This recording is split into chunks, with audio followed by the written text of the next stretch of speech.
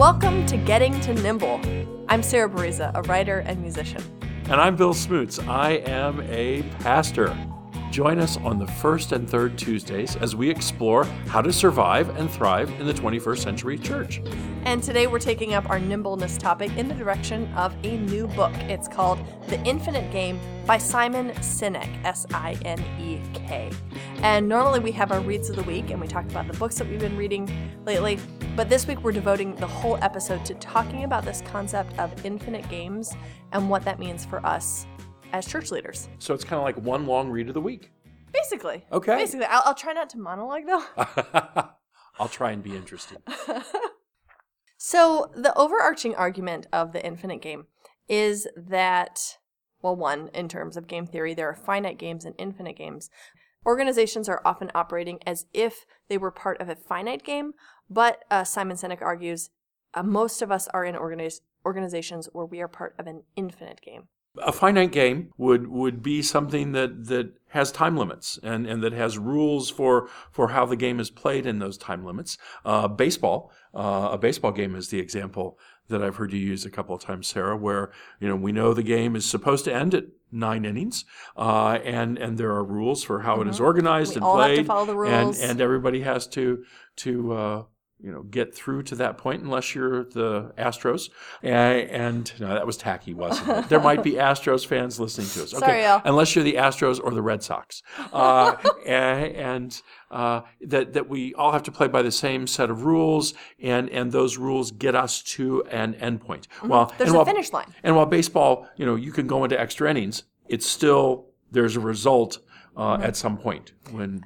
You can't make up the rules as you go along. You can't change the rules. You can't enter and exit the game. Once you're in the game, you're in the game, and you're following a certain predetermined set of rules. Again, you can't change the rules unless you're the Astros. Oh, well, This is perhaps where I confess that I don't know what the story is here in the Astros. So you haven't. So in the last are they the ones week, that were cheating on the they signs? were the ones cheating on the signs. Oh, I did see headlines and that about this. swallowed both the managers in Boston and New York Mets, who were both former Astros coaches or players. Oh, guys, don't do that. So if you're in a finite game, don't. No. Yeah, and now they Can't may get change the little rules. asterisks next to their World Series appearances and victories. God, yeah. Yeah. Man. Okay, so we're going to talk about ethical fading, which is one of the problems of treating an organization as a finite game. Major ethical problems that can encourage. So we can see how an organization could see itself as being part of a finite game. We have our quarterly reports. We have our annual reports. We have if you're thinking in terms of business, well, we are responsible to shareholders, and we have these reports, and we have these what appear to be finish lines. We have a project, and then we ship we have a product, and then we ship the product, and look, we have a finish line, and we have a finish line, and we have a finish line. But in fact, if you view the organization as part of an infinite game, these are components of something that is. These are components, but these are not the game itself. We never defined infinite game. So an infinite game is something that you can never win because there is no finish line. It's something where you can choose to be part of it. You can choose to leave it. You don't have to be part of this game. You can engage with people. You can make up the rules to the game. You can change the rules. You can yourself determine what the rules of this game are. We often can think of life as a certain kind of infinite game. You can choose to engage in lots of different modes of being in your lifetime, and you do, of course, have a finish point, at least in this earthly world, but you don't have a predetermined, we know when it's over. And I think one of the places where we struggle as human beings with this concept of infinite games, particularly, maybe it's we struggle particularly as Americans, is this cultural sense of winners and losers. Mm-hmm. We do things to win. Mm-hmm. We don't do things to lose. There's no winner in an infinite game. You can't win it. In an infinite game, there's no winner. Then why would we want to be part of something that we can't win? Because I think that's so ingrained in us. You're a winner or you're a loser. You're at the table. You're on the menu. Whatever metaphor you want to use, it's kind of hardwired that you've got to be a winner to be successful. And so to think in terms of an infinite game really stretches us in ways that perhaps we're unfamiliar with or just not comfortable with. And yet it's a really critical distinction and an important distinction. Mm-hmm. This is reminding me of how often in our careers we act as if they are finite. And we think, well, I'll be happy when I insert a finish line, insert a milestone. I'll be happy when I make partner. I'll be happy when I, whatever the thing is. Survive at this church more than 3 years? Yeah, right? Yeah. And it's like, if I succeed in this finite game, then shockingly, we're not satisfied with that. Well, why am I not satisfied when I quote unquote won? Well, you can't win, and when you treat that milestone as if it were a finish line, then you can have this kind of existential loss feeling of like, well, what am I even doing here? Because I don't know what my purpose was, and I thought I won, but I'm part of an infant game. I didn't actually win. I can't win. One of the things that was very unsettling to me, and I think relates to this conversation, is when I finally finished my formal education. For most of my life up to a point in my mid to late 20s had been, okay, you go to school, you get grades so you can go on to the next grade, so you can go on to the next level of schooling. You won this test, you won this right, test, right, you won and this test. it was all these little wins. Okay, I graduated, I won, I survived finals at the end of the semester. As opposed to I'm won. being educated for my whole lifetime, I'm a lifelong learner. Correct. Yeah. I got my master's and got ordained and launched into the church. And it was like the next fall rolled around, and it was like I didn't know what to do. There was no place for me to go compete, in a sense, for grades or for a next degree.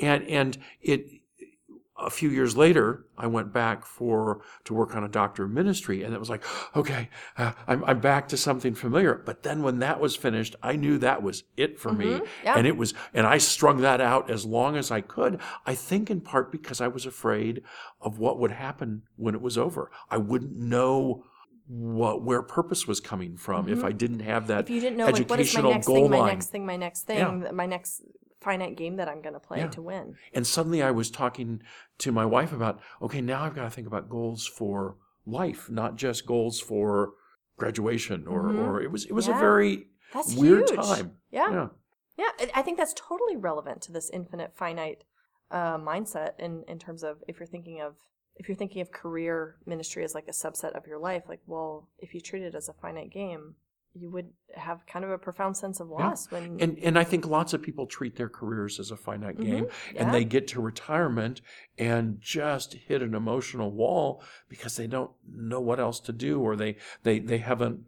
They've been so busy playing the game, they haven't allowed themselves time to develop a life that has other components to it, or develop relationships with people that are more than just a short-term business relationship. Transactional. Yes, very good. Yeah.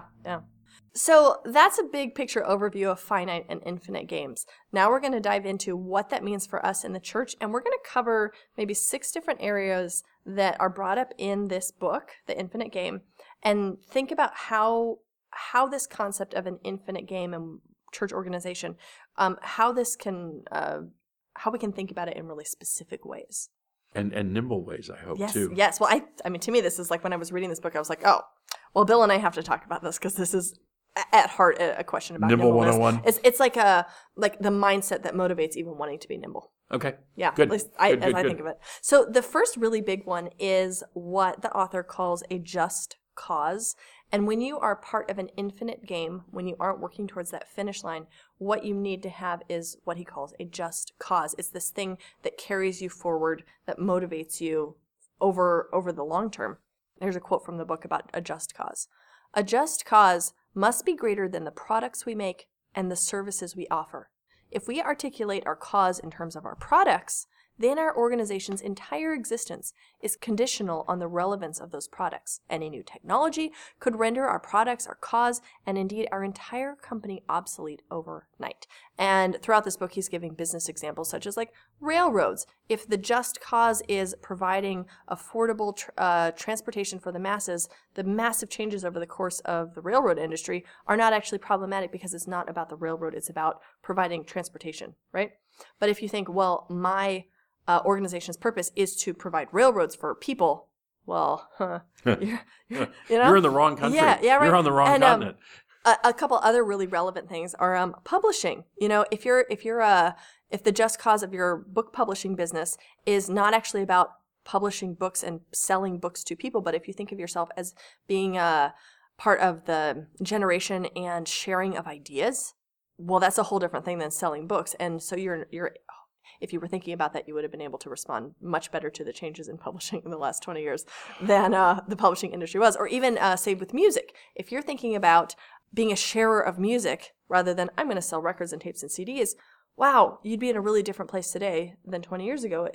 You would have been able to respond to those changes if your purpose is to share music.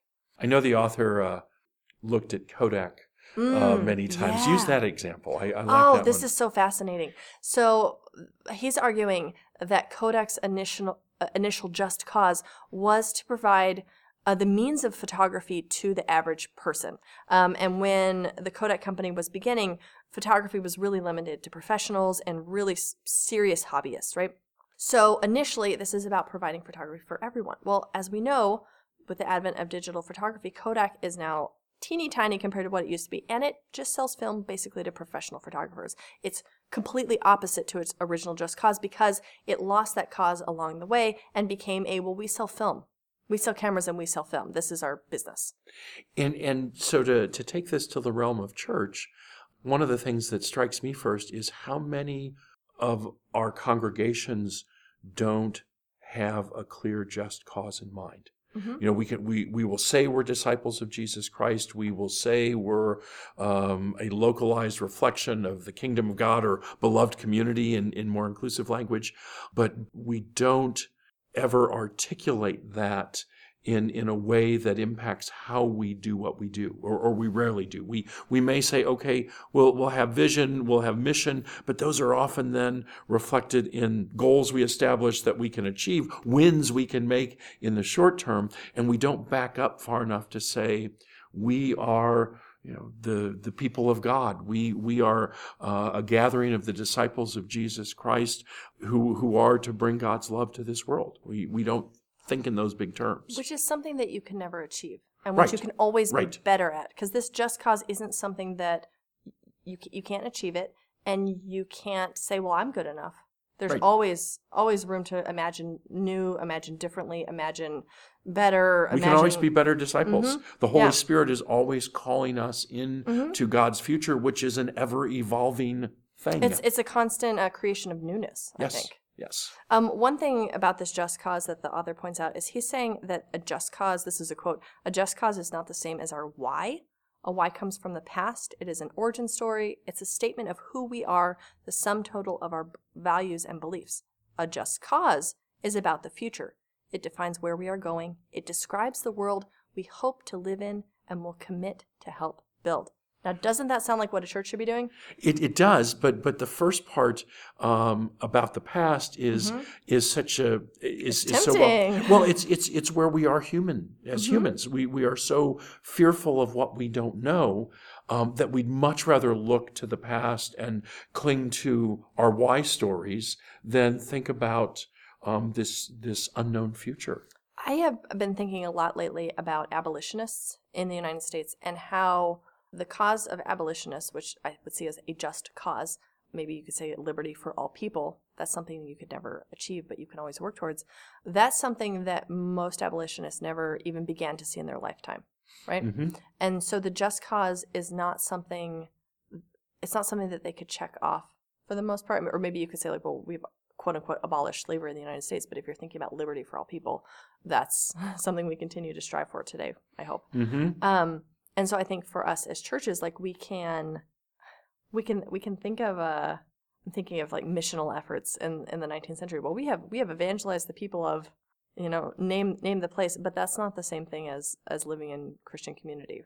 So the magazine that many people read, The Christian Century, it was so titled in the early 1900s because the people who put that instrument together knew that the 20th century was the century in which the world would become Christian.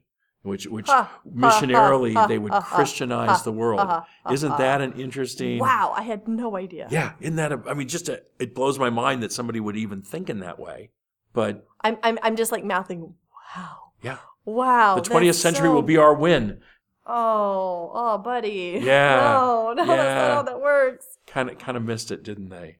So we're going to run through a couple things that I think are really pragmatic or specific about this kind of loose. What is an infinite game? What does it mean for a church? What is a just cause? Kind of like these big picture things. We're going to zoom in on a few problems, solutions, strategies. The first one... Opportunities. Yeah. Well, the first one is kind of a roadblock, which is that often people in our organization or who support our organization, our church, don't want us to operate as part of an infinite game. They want to be part of a finite game. And so in the business world, that could be people who are like, well, if you don't meet your annual projected whatever, you got to lay people off, which is maybe you do have to lay people off eventually, but, that's a finite measure for Correct. An infinite thing, right? And I think that's a loss often. And I think we often in churches, we've talked about this before, we often function as if, I'm thinking of council members, and we have our certain terms. Yeah. In a lot of churches, there are 3-year officer terms, and the idea is it can't fail on my watch. So whether it's 3 years or you can have 2 3-year terms for a total of 6 years, as long as things don't fail in that short period of time, everything's fine. And what we end up doing is managing with that short-term focus rather than leading when we've got an infinite purpose or focus in mind. Yeah, and I think we on the church staff end can also run into this problem because none of us are, I'm sure there's someone here who's like, well, I've been in the same church for 30 years. But by and large, most of us do not work in the same church for our entire careers. And, say you're going to be at a church for 5 years, for 10 years. Say you're an interim pastor, Bill Smoots. Who's moving on after 2. Yeah, right? We have one Sunday left here. Yep.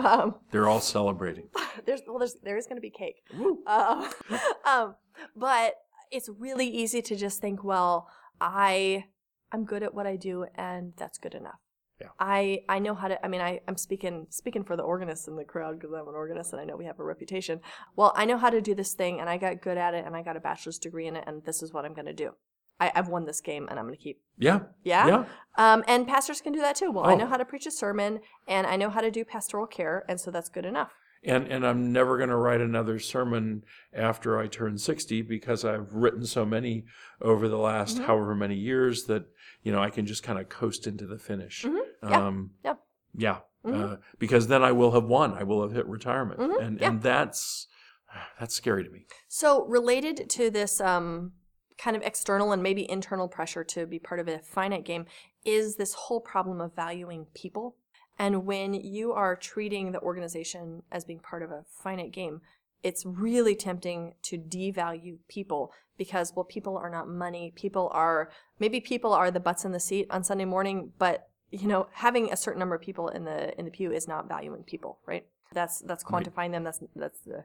Right. Yeah, it's not saying this is. I'm not interested in who you are as a child of God, or not interested in your spiritual journey as part of our larger congregational spiritual journey. I'm interested that you're here, that you bring your children, hopefully multiples of them, to fill our Sunday school, and that you put money in the plate.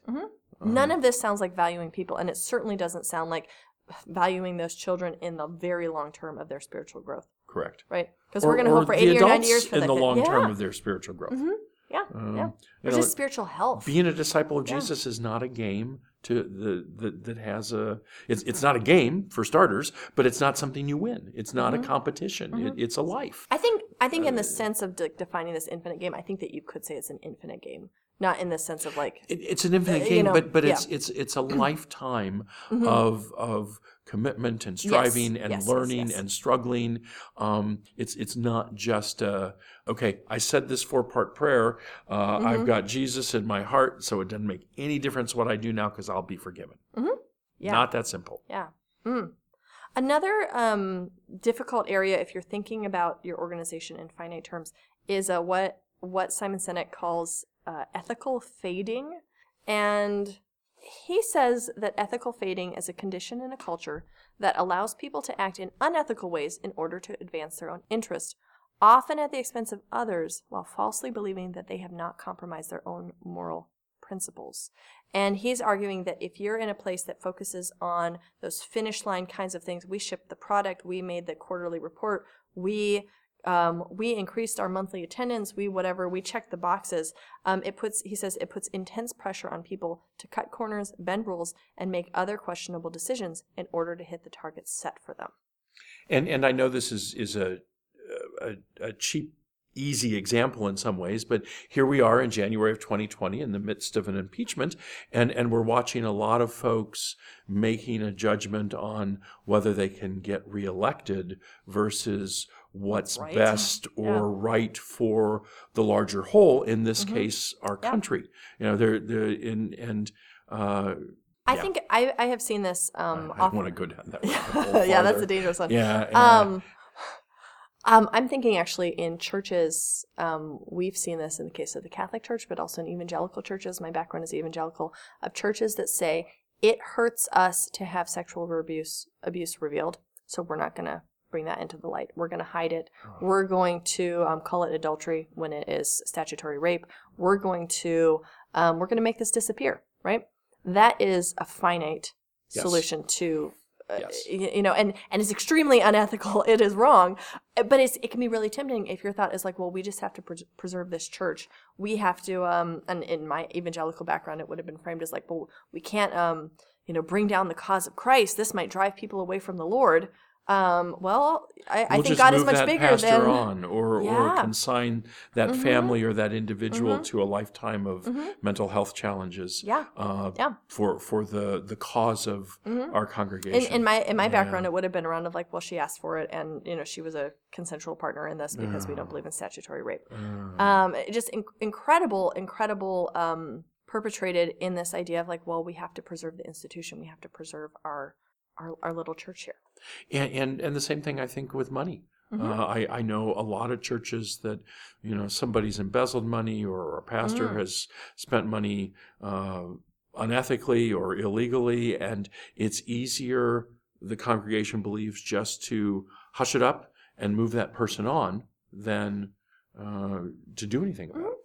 This can also happen in terms of if you have a couple donors who really want to wield control in the congregation, they can do that. And it can just be a really tricky thing to evaluate, like what's an ethical position, what's a big picture, long-term position, knowing that sometimes that's not always clear, but you don't want to fall into this trap of ethical fading, which is like, oh, well, as long as we're meeting our annual goals, we're fine. And that's the priority. That's not the priority.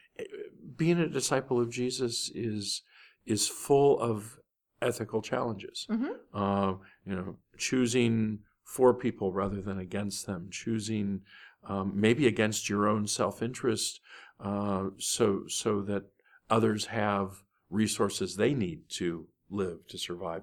It's a constant ethical choosing, and if we're playing the short-term just to win piece, we can just fall down some black holes, I think, as individual people of faith, but certainly as a community. Sorry, I'm getting preachy. Well, you are a preacher. Some think so. Let's talk about two more areas. The first one is this idea of a worthy rival. We in churches can often identify the other church in our town that we would see as our competitor. And we think, well, what can we... They're probably a little bit bigger than we are. They're probably a little bit fancier, and they have better facilities. And they have young people. Yeah, they have children. Yeah. I heard their Sunday school program is thriving. Yeah, right? yeah. And it's really, really tempting to think of them as competition because, well, if people don't go there, they might come here. And we think of this as like this kind of a... what is it, zero sum? Is it? Their gain is our loss. We think of it as their gain is our loss, and our gain is their loss, and we're in competition. And if we could just make ourselves more like them, then people won't leave, or people will come here. Simon Sinek argues that we should reframe this as worthy rival, which is to say that we are in this together. This is an infinite game. None of us are going to win. we are rather, in a way, collaborators, and we learn from each other, and we can use what we might have initially thought of as competitors, we can, by thinking of them as worthy rivals, learn from them and grow from them and not get complacent. Because it's very tempting to go like, well, our music program is good enough. Well, my preaching is good enough. And you have that feeling sometimes where like someone is clearly more skilled at something than you are, and you're like, I just want to ignore the fact that they're more skilled at whatever the thing is that I want to be skilled at. Well, you can reframe that as thinking, well, this is my worthy rival. I want to learn from them and learn from that and become better as an organization, as church leaders, become better by placing ourselves in that kind of relationship with the worthy rival. I so appreciate this language, and what I'm thinking about is my seminary education, where we were basically trained to go out and be lone wolves.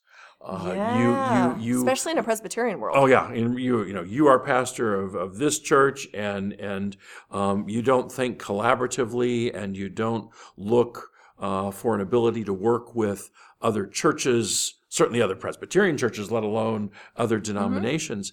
And then we wonder why pastors feel isolated, why they fall into bad habits because of that isolation. It just cascades.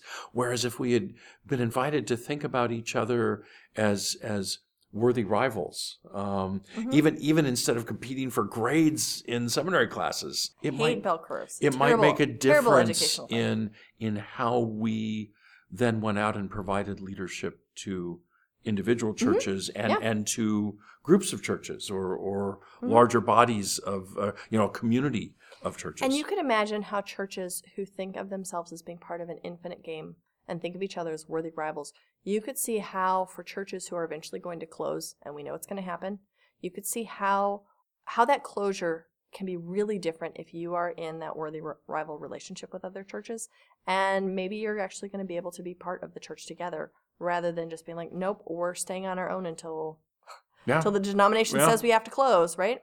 It's a different way of being in the world, being in your neighborhood. Many years ago, I served a church where an existing congregation had welcomed another congregation to merge into it, and while nobody used the win-lose language, it was really there. The church that had been merged in, or the existing congregation that had been merged into, really felt like they were the winners, and that the other church, those were the losers who couldn't keep their church together and had to come join in with us. And I was there 20 years after the merger. Wow. And that kind of language was still terrible. going on. And it took, I was there seven and a half years and was able to beat most of that language attitude out over that time. But it was amazing to me, the tenacity of that. We won. That sense of we won, and or more, that you lost because you couldn't keep your church. Wow. Yeah. Wow. So here's the last one, which I think is in a way the most important next to the just cause, which is what Simon Sinek refers to as existential flexibility. And it is, like, to go back to that railroad or that Kodak story, it's the ability to transform based on your just cause, even when that means radical transformation. He says that an infinite-minded leader does not simply want to build a company that can weather change, but one that can be transformed by change. So if you're thinking about that railroad example, well, the railroads were not able to transform because they weren't thinking about a big picture. We're going to provide transportation for the masses, basically, but rather we own the railroads. That doesn't make room for transformation. And I think for us in churches, this is to me maybe the biggest thing here, because we are surviving and thriving in the 21st century. Oh my goodness, we are in the midst of huge changes in the churches. Huge change in the church, which is maybe why hearing about the Christian century makes me laugh so much, because it's like, wow, you could not see that change coming. But I feel like we are in the midst of the change right now. We are in the midst of the transformation. What a thought, a church transformed by change. And we have been. But it's more like new churches have sprung up. Right. By and large, we have can't. been, because churches die and new ones come along. Yeah. My favorite Presbyterian joke of how many Presbyterians does it take to change a light bulb? And the response is change. And I think that's kind of where a lot of churches start with the idea of change. It just terrifies them, and they're going to do everything they can to avoid that. And yet this goes right to the heart of what we're trying to talk about, of the importance of nimbleness, of being open to the Holy Spirit, and where and those things translate into change. And more than change, I think transformation is part of this. The Holy Spirit doesn't just like tweak us. The Holy Spirit transforms us. Yes, and it's a internal to external transformation. It's a complete and not just thing. us as individuals, but us as a corporate body, us as a church, the local church, the global church. Yeah, and I watch these days. I'm watching a lot of churches fight against that transformation that's going on, and certainly that's why I have interim churches to go to, because there's a lot of angst and struggle and just plain old nastiness and fighting around this transformation, because people are, trying to put the brakes on, trying to avoid transformation in any way, shape they can. But it's coming, and if we could broaden our perspectives again from finite to infinite, I think we might experience church in an amazing new way, and would be allowing the Holy Spirit to work in us and through us as individuals and as a community in ways that would probably blow our minds and excite the heck out of us faithfully. Yeah. Concept. What a concept, right? Yeah. So we've been talking about The Infinite Game by Simon Sinek. And I will put a link to the book in the show notes. It's really well written, like not just these good ideas, but also sometimes I read business-focused books and I'm like, oh, God, you don't know how to write. He knows how to write. It's a really well-written book. Definitely worth the time. There's a lot more in it than we just kind of scratched the surface. There's a lot in there for us church leaders to learn from. Good. And I appreciate that you brought this to us, because I think often church leaders look at business and say, that's not us. Yeah. But he uses the language of business throughout, a little bit of nonprofit, but it's so relevant to what we're doing. And while we are not a business as a church, there are many aspects of churches that are business-like and need to be operated in as a business would be. And we need to pay attention to where those are. So he has a whole section on there on ethical capitalism. Woo! Pretty interesting. Okay. There's more to read. I'm looking forward to this. Well, that is it for this week's installment of Getting to Nimble. Look for new episodes on the first and third Tuesdays of each month. You can find the show notes at sarah-bariza.com. We are so glad that you have been with us today. And if you're enjoying the show, I hope that you will share it with ministry buddies and other friends and congregants and to the ends of the universe. Yeah, I'm shooting big, but we're an infinite podcast. So we need to go after infinite possibilities. There is no finish line with a podcast. That's right. So I'm Sarah Bariza. And I'm Bill Smoots. Until next time, keep it nimble.